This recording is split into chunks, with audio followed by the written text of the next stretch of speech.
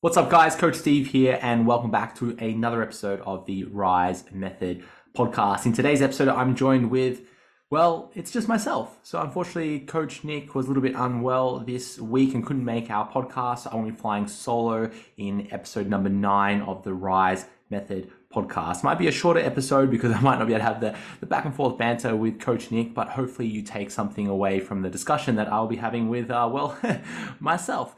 So look, I'd just like to start by saying that we are in week 6 of the Rise Method. We've just ticked over the halfway mark, and we have brand new training programs and brand new meal plans in the Rise Method.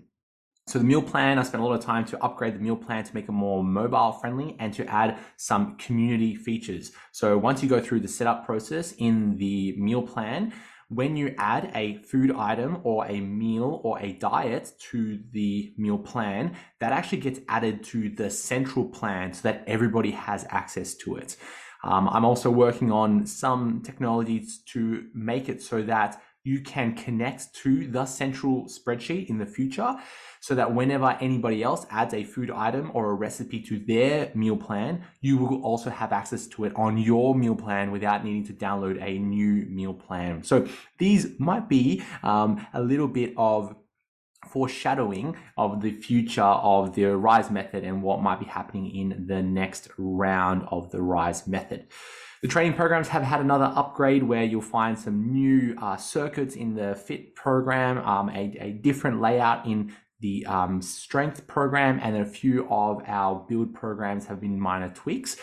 Now, when it comes to building muscle, the way that muscle really grows is through adaptation. The problem that many of us face when we are going through this adaptation phase is that we want something new and fresh and exciting. So we often go and program hop, and we want to find the latest and most exciting exercises to add to our program when we're trying to build muscle. And that might not be the best approach long-term, because you don't get a chance to actually practice that movement pattern. So let's say a squat. We need to practice that squat, and that might take 4-6 weeks just to practice and get better at that squat before you can actually add significant load or really take that squat close to failure. So that's a high intensity. And you may find as you progress over that 6-8 weeks of doing the squat, you actually start to maybe choose to decrease the loads so that you get a better contraction. That might be in a little bit more of these advanced realms where after you've been training for a few months and years on end, you might find that you end up using less weight because you get more tension on a target muscle. So like for a squat, for example, you might be doing a squat and the biggest challenge is balance or range of motion. But as you get better at a squat, you might find that you get better at targeting the quads, and you know how to target the quads versus targeting the glutes or targeting like the lower back when doing that squat movement pattern. So you might end up lowering the load over time so that you can continue to target the quads, and you end up getting more of a quad pump because you know how to target that muscle more and more. What I was saying as I went down my little rabbit hole was that some of the programs you might not see really big changes, especially in that build program. If you need something new for motivation reasons or for excitement, I will recommend that you try a different split. So if you've been doing the upper lower split, maybe you do the push-pull legs, or maybe the body part split, or maybe you're training at a home gym or such. So you can try a different split, or you can make as many updates as you need to in your program and swap like for like exercises. There is, I guess, a tipping point where doing the same exercise for a period of time, you start to get a bit of a diminishing return. So if you've been doing squats for 3 months, 6 months, 12 months, the exact same way, it reaches a point where it's not as much of a stimulus for growth. And I'm speaking specifically to our muscle building folks out there, where you might benefit from swapping that squat to a similar exercise for novelty reasons, meaning that it's something new and fresh. So if you swapped out a squat where you would normally, let's say, squat 100 kilos for 10 reps, you've been doing a slow lowering phase, a deep squat at the bottom, then a pause, and then coming up. You've been doing that for, 12 months, and you swap that into, let's say, a hack squat, and you did the equivalent of, let's say, 100 kilos on the hack squat. You might find that you're only able to do 5 reps because you need to relearn the technique. The new movement pattern is slightly different, might be a new stimulus. We go into the realm of regional hypertrophy, where different areas of the muscle might get more growth, more tension, and you might find you're able to progress through that hack squat get some new gains, some beginner gains again in that hack squat, then you can go back to the squat. You might need to relearn how to do that, and you get that new novelty experience, and you get some new gains there. So there is some benefit. However, if you were to completely change the entire structure of your program, you change it from like upper lower 4 days a week to body part split 6 days a week, the volume's off the chart, and you change that completely down to a low volume, high intensity, completely throw out your program, you might find problems with adaptation where you might not actually see solid growth because you need to relearn the program, relearn the movement patterns, relearn how to go through that intensity phase when you're doing the set. There's lots more variables. So it's easier to maintain a similar program, some slight tweaks, maybe a back squat to a front squat, or maybe a barbell bench press to an incline barbell bench press, some minor tweaks like that, so that you can get something new and exciting, maybe relearn a pattern, but you're still challenging that muscle so that you can get that adaptation and growth. So if you're looking at the build program, you're going, geez, Steve, it just hasn't changed. That's okay. It's kind of by design. We don't need a very big change. Might be some minor tweaks. If you need to, you can make those changes, or you can try something different. There might be some challenges in making lots of different changes over time. Now, talking about the future of the RISE method, lots of folks are reaching out to us asking when is the next round of the RISE method, and we're looking at the start of September being the next round. At the moment, we're looking at 6-week rounds. So we are doing a 10-week challenge as the introductory challenge, honestly, to test how this works. And then we are looking at the next round being a 6-week round. We'll be running for 6 weeks. We're having a 2-week break, and then we're running for another 6 weeks. So we're really embracing that RISE method, that circular cyclical cycle of fitness, where we're looking at fitness in 6-week blocks. What could you do in 6 weeks, which is very similar to like a mesocycle, following a training plan, a meal plan for 6 weeks. Maybe we're trying to build muscle, or maybe we're trying to lose weight, maybe we're trying to get strong, maybe we're trying to get fit in that 6-week block. Having a short break, 2 weeks, and then we join for the next 6-week block where we might try a new goal. We are looking at modifying our All-Star celebration, turning it into a little bit more of that competition-like element, where we might choose one individual as our kind of transformation winner, and that's they're going to win a cash prize, and then also having 10 other individuals who have shown amazing effort in their progress over the 6 weeks, and they can win a prize as well. So it's all teetering the waters of how we can manage that out there.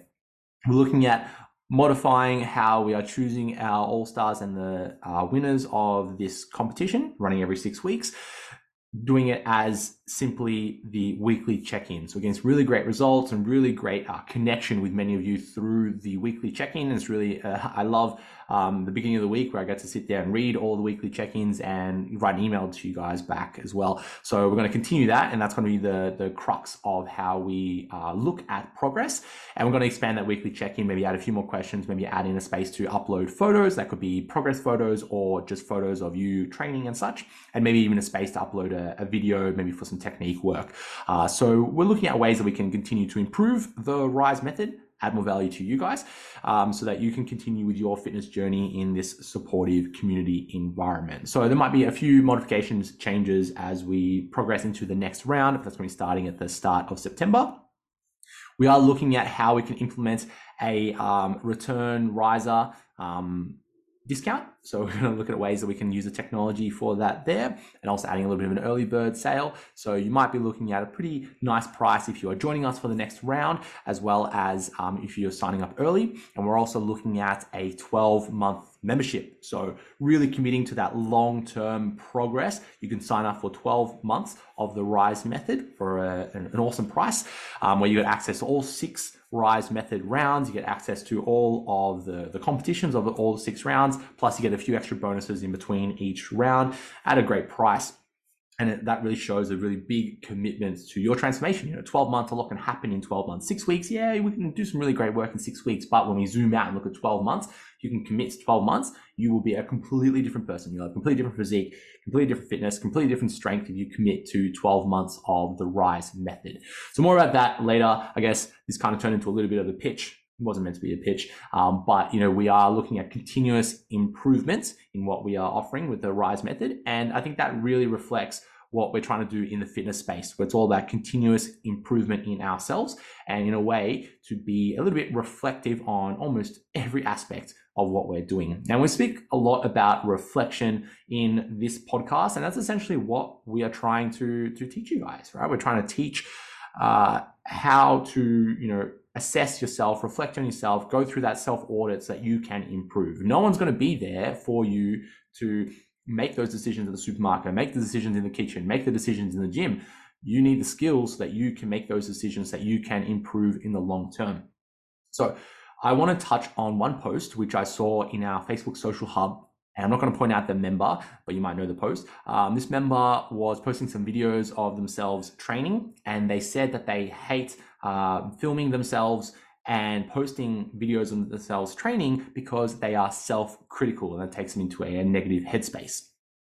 And I can relate to that. And that's totally fair. I think we are all our own worst self-critics, and we are so harsh on ourselves. But I will say that the best way to improve is to review what we're doing, is to reflect on what we're doing.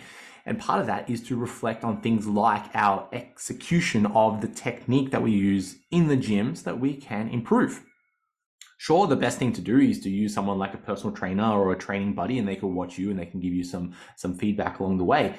But the best feedback is when you can make the connection between what you felt in the exercise to what you see when you do the movement. So what I do, and this is the biggest tip I can give to anybody who wants to get better at their execution, is I film almost all of my working sets. Yeah, my warm-ups are there. I don't count those or any practice sets, as I kind of like get used to the movement. I don't film those. They're not important. But the actual working sets, I film those. 90% of them don't end up anywhere other than my device, and half the time they get deleted off my device because of, it might have just been really terrible set, or maybe the lighting was really bad or whatever. They're gone from my device anyway, and the rest of them live on my device, and just some of them might end up on social media. Got to post on the gram, right?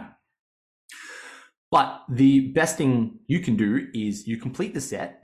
While you're doing the set, you might have this internal reflection. You go, oh, geez, like that rep, I really felt it there. Or that rep, geez, I almost lost my balance. Or, okay, I've kind of disconnected for rep number 2, 3, 4 because I was thinking about what I'm going to do when I'm finished my session. I'm going to go have a shower and have a meal. Or what I'm going to have for that meal, I might be having some rice and some chicken. That's going to be really good. Okay, I've kind of disconnected from my set, reconnected my set on rep 4, 5, 6. And you might see that in your footage. Once you finished your set, you watch back on the footage. Rep number 1 was great. Rep number 2, 3, 4, where you're thinking about your chicken and rice after your session, weren't very great. And then when you mentally reconnect with your set, you go, oh, geez, those reps look really good. And that really good might mean that you were controlling the load better. Maybe you were nice and slow and controlled on the way down. Maybe you did a better range of motion. Maybe you did a longer pause. Or maybe just your balance was a little bit better. Or maybe the speed of the movement coming up was a little bit better. So there might be ways that you can see that it's a better execution. But I think we are all our biggest self-critics, and that's okay. When we look past that self-critiquingness and that negative self-talk, what we see on the other side is improvement. When we see where we fault, we can see what we can actually improve on, and we can make those adjustments. So you might find that when you're doing a squat, you might not be able to go down as low. And you might be feeling when you're doing the squat, oh, geez, I'm going really deep in my squat.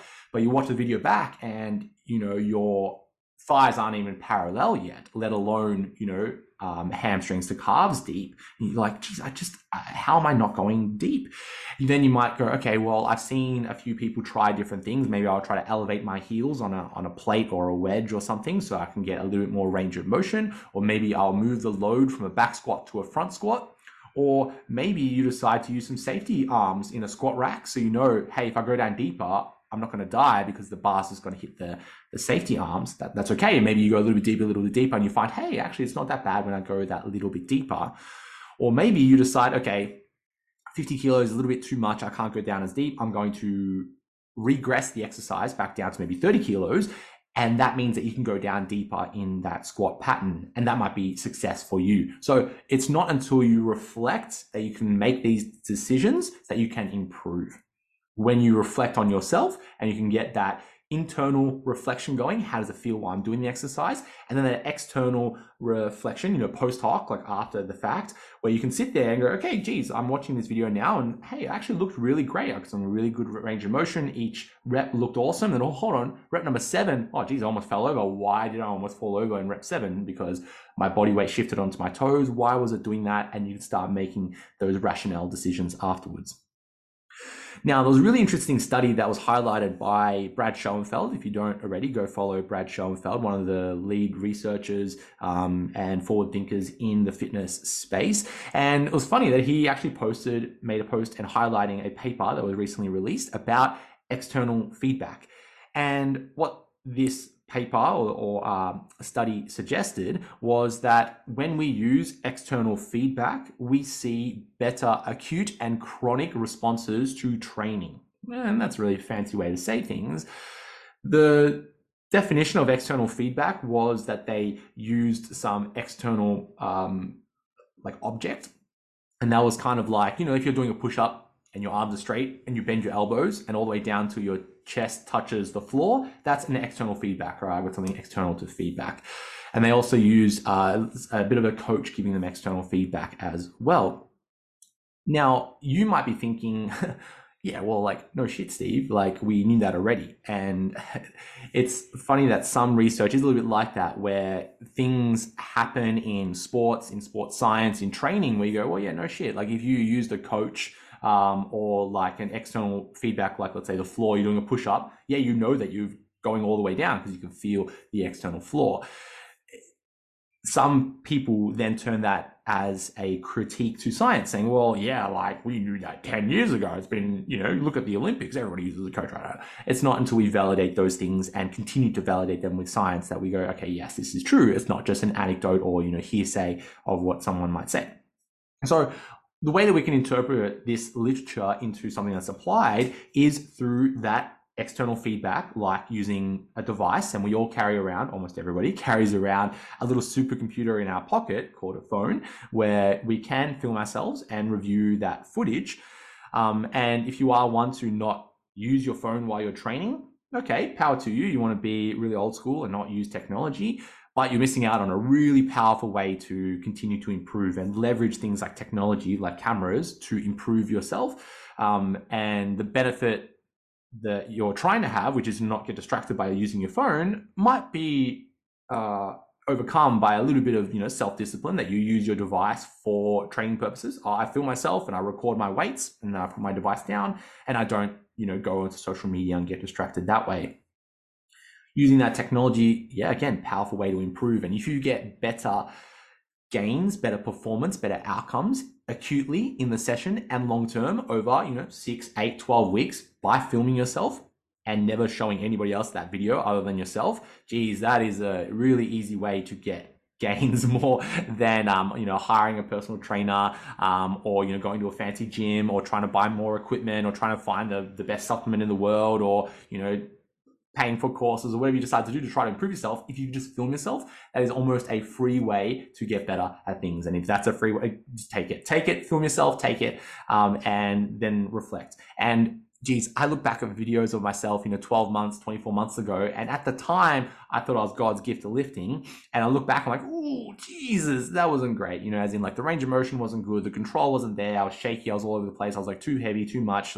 Could have gone lighter, could have gone at better execution, could have braced better, could have had more control of the feet or the hands, whatever you do. So that is a way that we are continuously improving, where we might look at ourselves in the past and go, oh, it's kind of like if you were on social media, let's say 10 years ago, when Facebook was just becoming a thing, and you look back at some of the posts you made then and you almost cringe. Then you know that you've kind of developed as a human or as an adult, where you go, oh, geez, I can't believe I used to do those things or say those things. We know that we've improved. And it's the same thing when we look at our training footage, where we go, oh, geez, I used to do deadlifts like that, or I used to do squats like that, and I thought that it was great. Now I'm even better. Hey, I've improved. And you may not see that in a mirror or on the scales or in the way that you view yourself. But when you look at that footage, you go, yeah, I've improved because I'm training better. And that is one way to see progress, is technique execution. So be cautious that you are not using technology, meaning that you are avoiding things that will actually improve yourself, and take a moment to pause when you do have that self-criticism, and you get to decide if it's negative self-talk or if it's something that you could use to improve. And of course, that's what we're talking about with training. It's also applied with nutrition, and also something that we can apply to our life, where if you are negative to yourself, that negative self-talk, you get to pause, you get to have that moment and think, okay, is this something that I'm going to use to improve myself or something that I'm going to use to beat myself up? You decide those things. Talking about the weekly check-ins, which is something I love to read. So if you aren't already, go do the weekly check-in. Let me know what you're up to. Let me know what your challenges are, what your wins are, and all the good stuff. There are a number of individuals who are sick this week or are facing some sicknesses, and I can speak well about that because my boy is sick again. So the joys of having a 1-year-old and a 2-year-old that partly go to daycare, partly meaning that they are sick and they don't go to daycare, is that you also get sick as well. And when you are sick, that throws a curveball in your training strategies, because you might have a plan. You go, yeah, I'm going to train 4 days a week. It's going to be X, Y, and Z every one of these days. I'm going to go in the gym and train at X amount of weight because that's what I did last time. That's what I expect in my performance.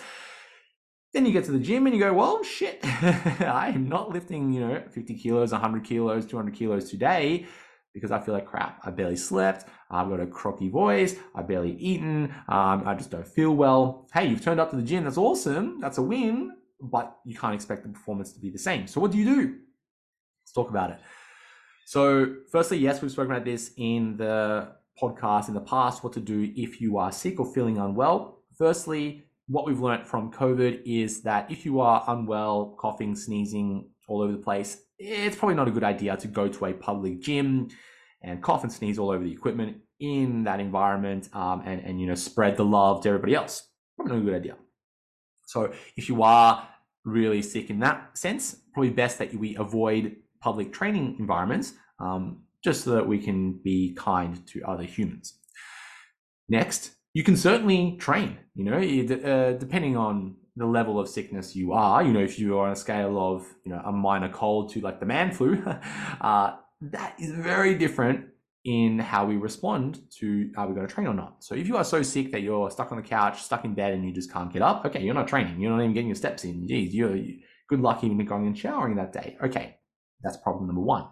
If you are still functional in life, hey, you can get up. I'm just feeling a little bit unwell and maybe a cough and a sneeze here or there. You might choose to go and get your steps up. You might choose to do some activity at home. Like I've got a home gym in my garage, so I train, no dramas there. You can certainly do some training if you've got the right space for it. What do you do when you're training? Okay, well, you just need to scale it back. We know that some training is better than nothing. So, like a 5 out of 10 effort still has some muscle gains and some strength gains available to us. We don't need to go in the gym and expect 10 out of 10 effort. We're not going to go and squat, the personal best or go for a rep PR or something. We can scale that back down so that we can do some training. The main priorities in terms of physical activity is, number one, we want to get some steps in. Again, we can't expect to be doing a personal best in our step count that day, but we can scale it down. So instead of doing 10,000 steps, maybe do 8,000 or 5,000 or heck, 3,000. That's better than 2,000. So we're still getting some steps in. And you may find that doing some physical activity helps you to feel good. You release some of those endorphins and it feels great in your body. The other priority, of course, is to look after ourselves nutritionally. That means to have plenty of water, to have a range of macronutrients, trying to have whole foods, eating lots of fruits and vegetables when we are unwell. Because when we're unwell, it's probably not a good time to be having, some of those hyper-processed, hyper-palatable foods, even though they make us feel good in the time. But if you're unwell and you're sitting there eating a pizza and some ice cream and you have a glass of wine, probably not the best time to be having those things. If anything, you want to nourish your body so you can fight off this, infection, dis-ease that you have. So if you're unwell, you can certainly do some things, but it's wise to scale them back and to modify our own expectations. So if you write a plan for yourself, maybe you're not following the RISE method program, you write a plan for yourself, and maybe it's percentage based, and okay, week 3, it's 85% of my 1 rep max. I'm expecting this result. You might find, you might not be able to do that. So you need to have that auto regulation to modify the plan yourself. That is very similar to my response to any injury. So if you have any pain or discomfort when you're training in life, you might need to just auto-regulate and scale it down. And same with other things that may happen. You're stressed at work, auto-regulate, scale it, make it achievable. Maybe you're on your menstrual cycle, auto-regulate, scale it, make it achievable. You've got a busy day, short in time, auto-regulate, scale it, make it achievable. And that's okay. That's okay to auto-regulate and scale it because that makes fitness part of our life, where we go, hey, I'm not going to do 10 out of 10 effort every single day. I can't expect that every single day. We know that performance fluctuates about 10% on any particular day, given our environment and the factors leading up to the event. So we can embrace that and go, well, man, like, I'm not going to beat myself up because I can't squat my 100 kilos for 10 today. I'm happy with an 8 rep on 100 kilos for a squat. Great. That's a win in my books. I'll make note of that in my logbook. So let's say you're using a spreadsheet, or some folks who are using paper out there, or however you're recording your progress, make note of that, saying, oh, I felt poor today, or felt pretty average. And these are some things that you might see in future training programs in the RISE method, where you might have a little bit of a questionnaire before you train, like a readiness scale. So how ready are you to train on a scale of 1 to 10? A 10 out of 10, great. Do your program, go wild. But if you're maybe a 6 out of 10, maybe it's wise to scale back slightly. Maybe you, instead of doing 10 reps, aim for 8 reps. Or instead of doing 5 sets, aim for 4 sets. So just scale it appropriately. But I digress. We had one question on the Facebook group from Joe. Joe Wallace, one of our previous All-Stars from a couple of weeks ago. And Joe's been kicking goals in his training. And he asked just kind of an open question about muscle soreness. And I think it was a bit of like a joke on the side, saying, DOMs are one thing where we had that delayed onset muscle soreness, but what's it called when we have muscle soreness instantly? Is it just called muscle soreness? And well, yeah, that's what it is, muscle soreness. And I'm going to say in context, Joe meant it as a bit of a joke. Sorry, Joe. But we'll talk about it. If you are training and you're experiencing muscle soreness, in other language, muscle pain, joint pain, feeling discomfort in our muscles, in our body while we're doing exercise. Of course, part of it is for growth. If you are training your biceps and after your set, you have like a sore bicep, like, geez, you've trained your bicep, congratulations. You had that pump experience, you got a little bit of a decrease in our function afterwards. Like if you train your biceps really hard and you go to have a drink and you're trying to bend your elbow, you're like, oh geez, your hand's shaking all over the place. Great, tick. You're ticking all the boxes for what we know causes muscle growth and gains to occur. However, there is that tipping point where it becomes too much, and too much negatively impacts future training on that day. So future sets and then future bouts of training in the future. So if you are on your first exercise, you're doing squats and you train them so hard that you've just absolutely annihilated your quads and your glutes and your lower back muscles. And then your next exercise is like a lunge and you just can't lunge. That's it, done. The next exercise is a leg extension. Nah, that's it. Oh, I might as well just call it for the day because I can't do any other exercise. You've gone too hard, right? Your muscle soreness is so high that it's too much. Or after your leg session, if the next day you just can't walk, maybe it's too much. Or maybe you train legs twice a week on a Monday and a Thursday. And from your session on Monday, after Tuesday, after Wednesday, now Thursday, if you still haven't recovered ready for the next session, you might have done too much on the Monday. Or we can talk about your recovery factors. Are you sleeping well? Are you eating well? Those types of things. But it might be because your volume is too high on Monday that on Thursday, you just can't perform. So we need a way to reflect on how we are going to measure if it's too much too soon, and that is that in a nutshell is the main way that we injure ourselves and experience pain. We're doing too much too soon. How do we measure this? We can simply self-reflect and go, okay, this pain, this discomfort, this dis-ease that I'm experiencing, how would I rate it on a scale of 1 to 10? 1 being nothing, 10 being maybe the worst pain we've experienced in our life. Where does it rate? This is a really subjective way to internalize it. If it is less than a 5 out of 10, if you rate this soreness in your quads or your hamstrings and your bicep as, let's say, a 2 out of 10, a 3 out of 10, it's there, it's sore, but it's manageable, no biggie. Great, happy days. That is something that we can expect. when we are training, we can expect when we have an injury that we're recovering from. So if you have lower back pain from an injury, if you are doing, movements that are more associated with discomfort in your back, let's say like deadlifts and squats, if you're experiencing some aching and pain in that, and you rate that as like a 3 out of 10, great, that's normal. That's part of the recovery process. That's part of the muscle building process. That's something we should expect. However, if that pain, you start rating it as maybe a 6, 7, an 8, a 9 out of 10, it's starting to become really impactful in your training in the moment and then in the future. Maybe it's doing too much too soon. Maybe the intensity is too high, maybe the load is too high, or maybe you are just doing too much in terms of volume. So if you're doing, let's say, a straight leg deadlift or a stiff leg deadlift, you're feeling the hamstring stretch and there's a burning sensation. You do 1 set, happy days. You do 2 sets, happy days. You do 3, 4, 5 sets, and on the 5th set, that's it. You've overdone it, and now it's an 8 out of 10 pain. Okay, maybe next time the 5 sets are too much. Maybe do 4 sets instead. That's just a way that you can rate it on a scale of 1 to 10. This is, again, just a great tool to use to help to make those decisions in our training where you go, okay, next time, if I did 5 sets on the straight-legged deadlift, that's too much. I'm disabled. I can't do my, let's say, back extension on Thursday because my straight-legged deadlift on Monday just wipes me out after 5 sets that I can't even recover for Thursday. Then your Thursday session is thrown out of the water. But if you did, let's say, 3 sets on the Monday, then you recover by Wednesday. Come Thursday, great, hamstrings are ready for another set of hamstring exercises. Then you could do your back extension, or your good morning, or maybe a leg curl, or whatever you decide to do to train your hamstrings because they're ready to go again. Now, we had another question on the forum by an individual, and I won't name their name, but it was about the pelvic floor. And we spoke about the pelvic floor over the last couple of weeks. And this question was, if I lose control of my pelvic floor during a deadlift, does that mean that the weight is too heavy and I should scale it back? Now, we do need to touch on the semantics so that we are all talking about the same thing. So firstly, lose control of my pelvic floor. The pelvic floor makes up part of that intra-abdominal cavity. So we're talking about the pelvic floor at the bottom, the transverse abdominis around the midsection, and at the top we have the diaphragm. So all 3 of those muscles connected make like a circle, and that wraps around like our organs and creates the abdominal cavity.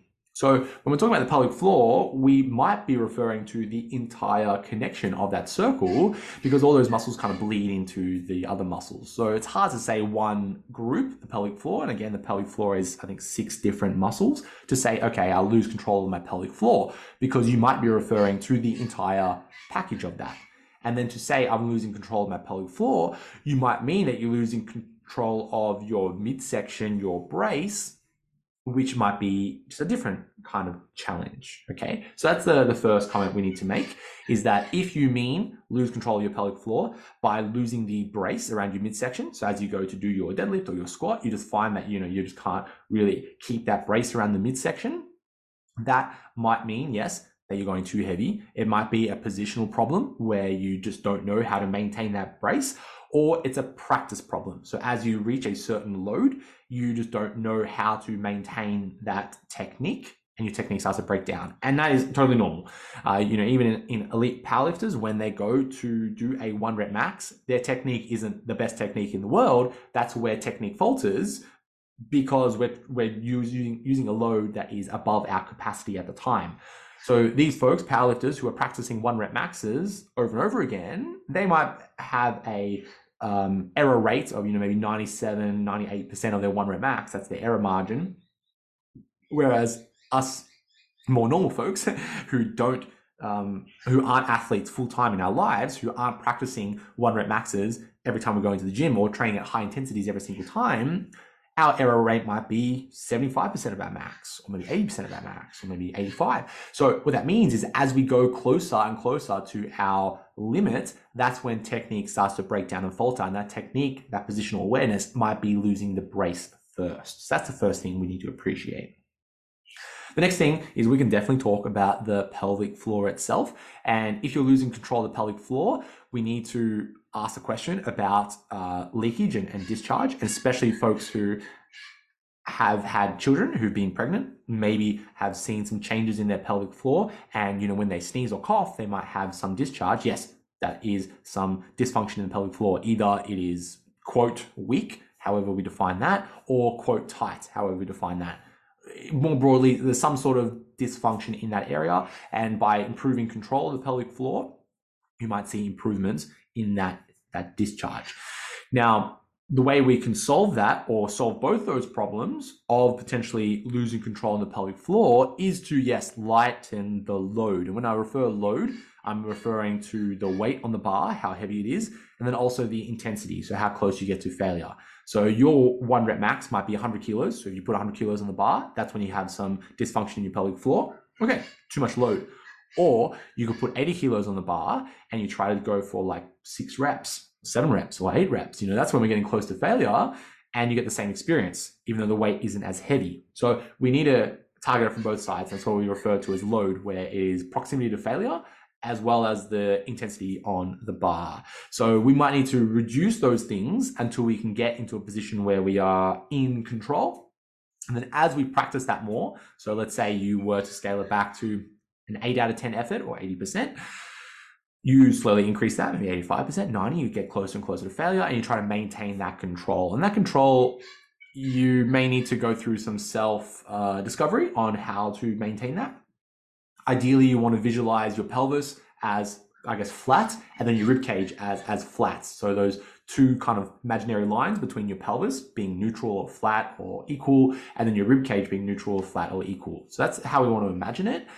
If you were to, let's say, really arch your back and puff out your chest and stick your butt out, you can visualize these two lines not being parallel anymore. They're kind of like pointing forwards. And then if you were to flex forward like you're doing a sit-up, you can imagine these two lines kind of moving the other way.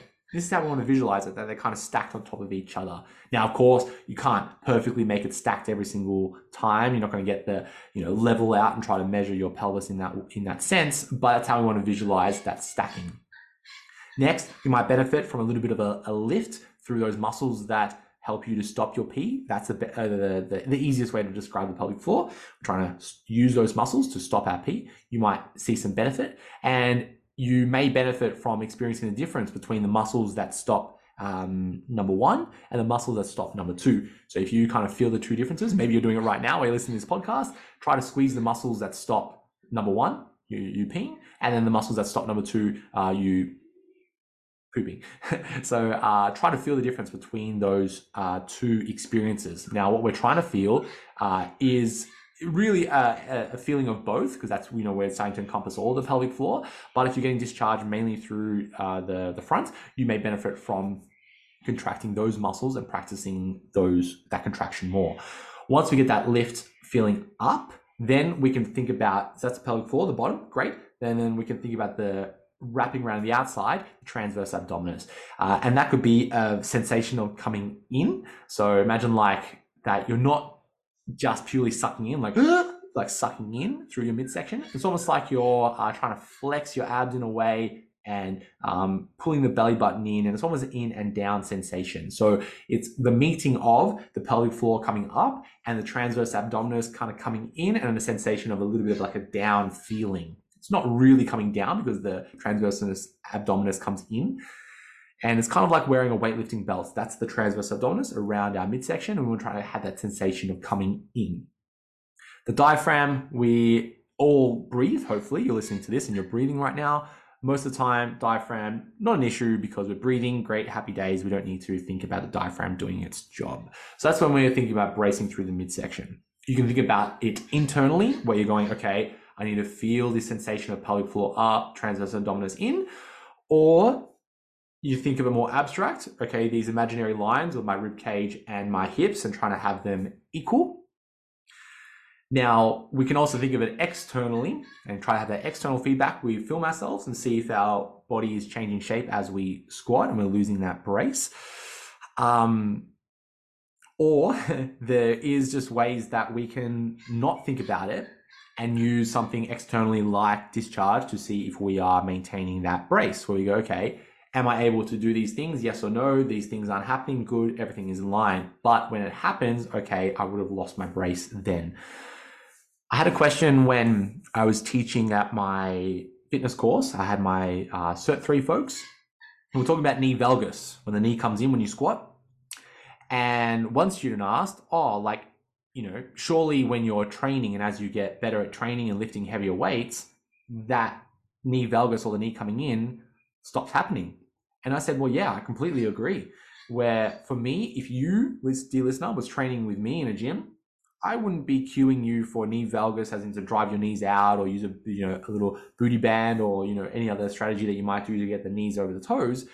As we get better with lifting weights and lifting heavier weights, your body has to start doing that movement to start stacking all the joints so that you get power. That's when everything is in line, that's when we can create force. So it's something that happens as we get better at training. So in a way, as you get better at training, you get better at bracing and you no longer need to cue or think about bracing. So if you are in this intermediate to advanced trainee category where you've been training for some time, you might watch videos back on yourself and you're like, oh, I'm really worried about my brace. And I might go, don't worry, man. Like your brace is perfect because you've learned how to do it. Because if you didn't learn how to do it, you wouldn't be able to lift any loads. You wouldn't be able to lift your body weight or deadlift twice your body weight. You wouldn't be able to do those things unless you learned how to brace. So it's a little bit of a catch-22 where you can worry about it. What's my brace doing? What's my technique doing? And stress about it. Or just focus on lifting heavier and those things will work themselves out, because if you didn't do those things, you wouldn't be able to get that improvement in your performance. So 2 ways to think about it. There's a time and place, certainly, to think about really being micro and going, okay, we need to brace like this or get our knees over our toes like this, and we need to use external cues to make that happen. And there's other times to think more macro, going, hey, let's not worry about those things. Let's focus on just improving the execution, make the movement more smooth, more in control, more balanced, and those technique improvements will happen naturally. And in a way, that appeal to naturalism can be beneficial because each one of our bodies are different. Like my thigh length versus my shin length is different to yours. My hip anthropology, where the way it sits, is different to yours. My body weight, my body shape, my body size is different to yours. So I will squat and deadlift and bench press and do these movements differently to the way you do. So there's no point in me going, hey, the best way to do a squat is to externally rotate your hips to 35 degrees, not 34, not 36, 35 degrees, so you can optimally perform the squat. That doesn't make sense because everybody will be different. So if we just focus on getting better at doing the movement, as in we have more control, we go deeper in the movement, more range of motion, we are able to lift more load, do more reps, do more total volume, great. Everything's going to work itself out. But I digress. Folks, I'd like to finish by celebrating our All-Stars for the week. So we have 5 again for this week. So we have Rebecca Wells, and she's been really active on places like Instagram and on our social hub, posting lots of food, and also really being really encouraging of our members, and also doing the weekly check-ins, which is really cool to read. So congratulations to Rebecca, one of our All-Stars. Next, we have Rosalind Woodsy, who has been doing all of her weekly check-ins. So congratulations to Rosalind, and really active on both our social hub and on our Facebook group as well. Really excited about our hashtag Team Fit program, doing all those circuits and definitely seeing some improvements in her fitness. So congratulations. Terry Campbell, one of our All-Stars of the week. He's been really active on our social hub. And I liked Terry because a little bit quiet at the start of the challenge, didn't really see what he was up to, and then now he's been really active in our community, and that really highlights the All-Stars of the week. So it's not about what you've done cumulatively over the last 5 weeks of the RISE method. It's all about what we do in this week. So Terry's really shown us this week, kicking goals, he's taking some gym selfies, he's overcoming some challenges, and he's been really supportive of the community. So thank you to Terry. Next, we have Stephen Thieland. Stephen, great name, love it. But Stephen's been posting a lot about his steps and starts to be more active in our Facebook group. Very similar to Terry, a little bit quiet at the start of the challenge. He was really excited to join the challenge, signed up a little bit late. I think he was traveling, but then now really putting some effort into it. So again, All-Star of the week. And finally, we have Annette Aston, and Annette has been training for a longer run, a 50-kilometer run. I believe this was the week that she completed that run. But beyond that, she's been really active on our Facebook group, posting lots of photos of her food, photos of herself training, and of course, active on our social hub and members area, and doing lots of the weekly check-ins. So, folks, There's always time for you to be one of our all-stars, even if you, fallen off the wagon at week 1, week 2, week 3, and here we are at week 6, and you're like, okay, this is the week for me. You too can be one of our all-stars. Just show us what you're up to. You can post about it on Facebook or Instagram. You can post about it on our social hub. You can do the weekly check-ins and just tell us what you're doing, what you're up to. And you too might be a all-star for the week. Prizes for our all-stars. We are refunding your entry fee. So you get $50 back, which is awesome. And then also you'll be sent a prize pack to the value of about $150. We've got some merch, some goodies, some supplements sponsored by Max and Maxine, and a little handwritten note from yours truly. So you too can be an all-star. And in the future, our all-stars might be something a little bit different. So folks, that's it for episode number 9 of the Rise Method podcast. If you enjoyed this episode, let us know, and we'll catch you next week for episode number 10. And hopefully Nick is feeling a little bit better. She'll come and join us for that episode. See you guys.